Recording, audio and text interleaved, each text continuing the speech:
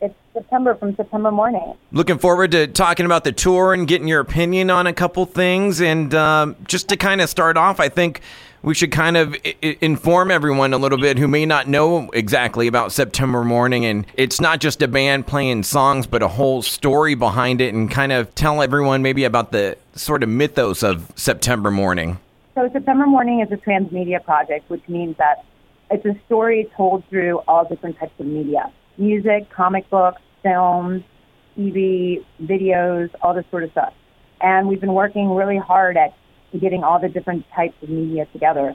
But as far as most people are concerned, we've been touring, presenting the storyline through like live shows and videos and comic books right now as the main purpose of it. And September is a Reaper-human hybrid, and she was transformed into this creature, and she's the only one of her kind. A Reaper was sent down to collect her soul, fell in love with her, didn't want to do it, basically changed her, gave her some of his powers, and she became this thing, and she fights for humanity. And she's fighting fate, who's personified in the comic books, and she's fighting fate because fate is trying to destroy the world, and September's trying to save it and save all the good souls. So it becomes this giant epic tale between good and evil and the living and the dead. So it's a pretty big concept, but it's pretty cool. Yeah, I love it. I got to tell you, I kind of stumbled onto you at the Slide Bar in Fullerton. I think that was last summer, maybe, and was just blown away. This isn't just a band playing. This is a whole show. This is a production. I loved it. Fell in love. Cool. Yeah, we try to bring like a world, you know? And that's why everyone has got to go see you guys. Coming back to Orange County, going to be here on Friday, September the 14th at Chain Reaction in Anaheim. I haven't heard any of the other bands. Who are you bringing out with you? This band called Kaleido and this band called Charcoal Tongue. Both are really, really good bands. We like touring with those guys. They're super nice. They're more like regular bands. They're not quite us. But they still have some good tunes, and they're fun to watch. Yeah, and actually 2 chances in SoCal to catch you. Friday, September the 14th at Chain Reaction in Anaheim, and then just a few days later, Sunday the 16th at the world-famous Whiskey A Go-Go. Should be some killer shows. And speaking of music, Volume 2 kind of officially now 2 years old. Are you starting to think about Volume 3 and some new music? Yeah, we have new music, and we're playing a new song at the shows right now called Empire, which will be released soon, I'm sure, along with a music video, and we're really excited about it.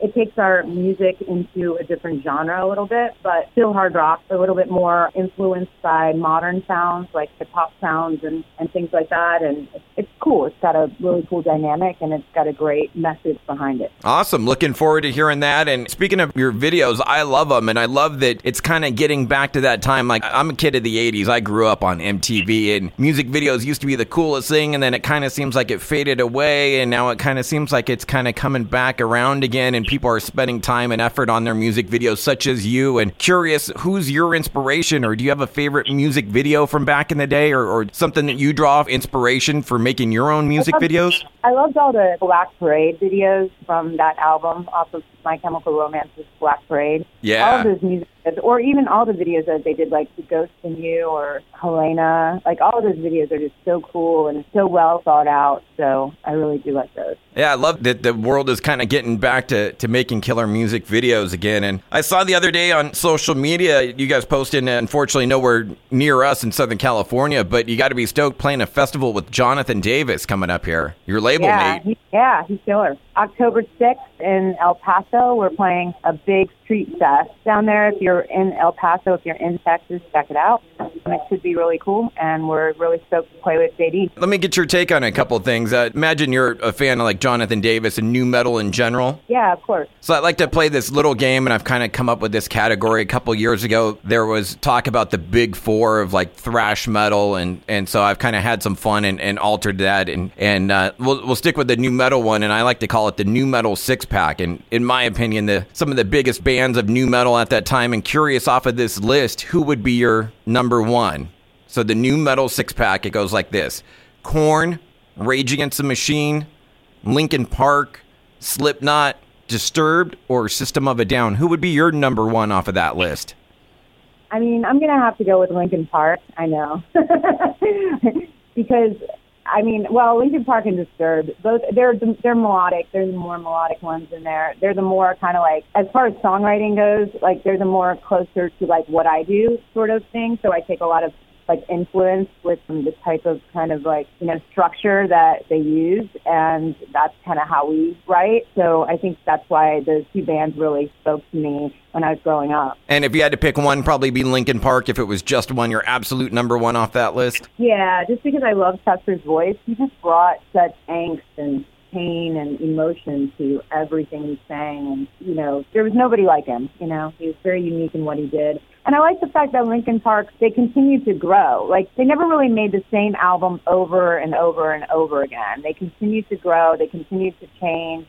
Even with their last album before he passed away, that song Heavy was so different than anything else they'd put out there. And I know a lot of people kind of gave him flack for like going a little more pop, but I love that. I love that they were trying to think outside the box, that they were trying to develop the genre. I think that more bands need to try to do that because, we're kind of stuck in this little bit of a thing right now with rock. And I think it's important that we reach outside of our comfort zone. Yeah, definitely. It feels like we just need like one band to kind of re-inform the world about how great rock is, but we definitely need that one like kind of crossover band, which Linkin Park was for a long time. Yeah, we need another one that crosses over, and I think Bring Me the Horizon is trying very much to do that right now. Their latest single, it's still rock, but it has a lot of like interesting electronics in it and like feel to it, and it's a very interesting song. I think it's really good. Yeah, and just to kind of have some fun and kind of brainstorm, and being a Linkin Park fan, I mean, I'm trying to think about it and to speculate here and get your opinion, especially being a musician. What would you do if you were one of the surviving members of Linkin Park? Do you pack it in, or do you try and replace Chester and keep it going and keep making music and keep playing all this important music and continue that legacy? What would you kind of do, or how would you process that? Honest, if I was Mike, I would take it to Vegas. I would make like a Linkin Park Vegas show, like they have the Gwen Stefani thing going on and all this. Make a Linkin Park one and just have guest performers like every week come in and do a week's worth of shows. Like have like, I don't know, like Fred Durst come in, like all these people that genre from that era come in, Corey Taylor, like all these guys, and do like guest vocal performances for a couple of weeks and run like a Vegas show or something. Because you can't replace Chester. I don't think that the band was so built around his style and his vocal prowess. I think that it's very hard to replace that. Just in my opinion, that's what I would do. No one can ever replace Chester, like you said, but maybe the one guy that could maybe pull it off might be Ollie Sykes of Bring Me the Horizon. Yeah, but he's kind of doing that with his band now. He's taking all that influence and he's putting it into Bring Me the Horizon. You could see it very much on his last record. It was very, very, very Linkin Park. I liked the new song they dropped because it had glimpses of Linkin Park, but it wasn't as like, paint by numbers, this copycat version of, you know what I'm saying? I don't like bands that. Like, I don't like bands that go out there, because if I want to listen to that, I'll go listen to the original. I won't listen to a band that's a copycat version of it, because to me that's not being an artist, that's being a Xerox machine, and to me that's not cool. So, and I really do respect Ollie for taking it and next leveling it on this new song and really kind of like bringing his own into it. And it's a little weird and it's a little different, but it's got some chops to it. I think it's really cool.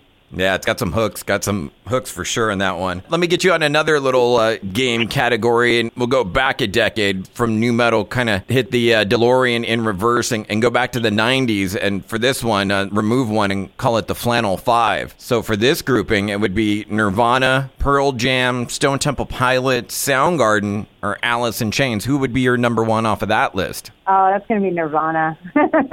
Always Nirvana. Like, there's nobody like Kurt, Kurt, I mean, just the way he wrote. And the thing about how he wrote was that it was just so simple. Like, the chord structures, like, everything was so simple, but it was so hooky. Like, he just had this weird pop thing about him, and he just translated it into this grungy, dirty rock. And I think there's just such, like, magnificence about that. And then his voice is just he had this sexy, awesome voice. It wasn't the type of like rock voice that was typical, he had a little bit of a weird sort of like high-end kitschiness to his voice. And turn on the radio, if you hear Nirvana now, nobody sounds like him. And that's, I guess, how it was back then. Nobody would sound like that. And I was told by a manager once, I was like, the most important thing to do when you're developing your voice is to find your own voice. Don't try to mimic other singers, because you need to find your own. Because when somebody turns on the radio, you need to sound like nobody else. Because if you sound like everybody else, nobody remembers you. You just get lumped into that whole sort of genre. But Kurt was he was a voice. And that's how Chester was too. He was a voice. Yeah, so. Absolutely. To take it one step further and kind of play around with mentally, thinking about Nirvana and obviously what Kurt Cobain did and everything. But I wonder, had Kurt stuck around, would we have still gotten the Foo Fighters? Probably not. I don't think Dave would be pushed to, he might, but I think it would be different. I just think everything would be a lot different. God closes a door, opens a window sort of thing, I guess. We get Dave, we get the Foo Fighters. Dave writes amazing epic songs. He's one of the best. And I love Dave's voice. I think it's cool, but it's not Kurt's voice, And the way that Kurt put lyrics together, nobody puts lyrics together like Kurt puts lyrics together, I definitely think Dave stole his playbook on how to structure a song and how to make it simple and verse chorus and have those hooks. Definitely. He's definitely highly influenced by Kurt. Yeah. Just curious for you. I love your voice and curious if you're classically trained or kind of shower trained. A little bit of both. I've taken voice lessons and I went to voice instructors and things like that. But, I put a lot of care and time into my voice and try to find my own sort of way, like I was saying, try to not sound like anybody else out there. Because we already have a Lizzie Hale. We already have, whoever. We don't need to replicate. We need to, find our own voices. And we need to, experiment with that. That's where the genre starts growing, when you do that. When you start replicating and just start mimicking, that's when the genre starts failing. Music has shown that over time and time again throughout the years, throughout the decades, throughout, the other bands that tried to sound like Nirvana that all the record companies jumped on and, we're looking for that quick fix, Of course. It's not about the quick fix. It's about the interesting. It's about the unique. It's about what's going to develop into something that nobody can replace. That's what it's about. Beautiful. Thank you so much for the time, and best of luck out there on the road, and see you at Chain Reaction. Awesome. Thank you so much, Mike. I'll talk to you soon. All righty. Have a good one. Bye-bye. Dude, you rock. Thanks for checking out the entire podcast. Now just hit the subscribe button. That way you get it sent to you directly. And follow me on social media at MikeZ967. Don't miss the radio show, bro. Wired in the Empire happens every Saturday night at midnight on 96.7 KCal Rocks, online at kcalfm.com. Adios.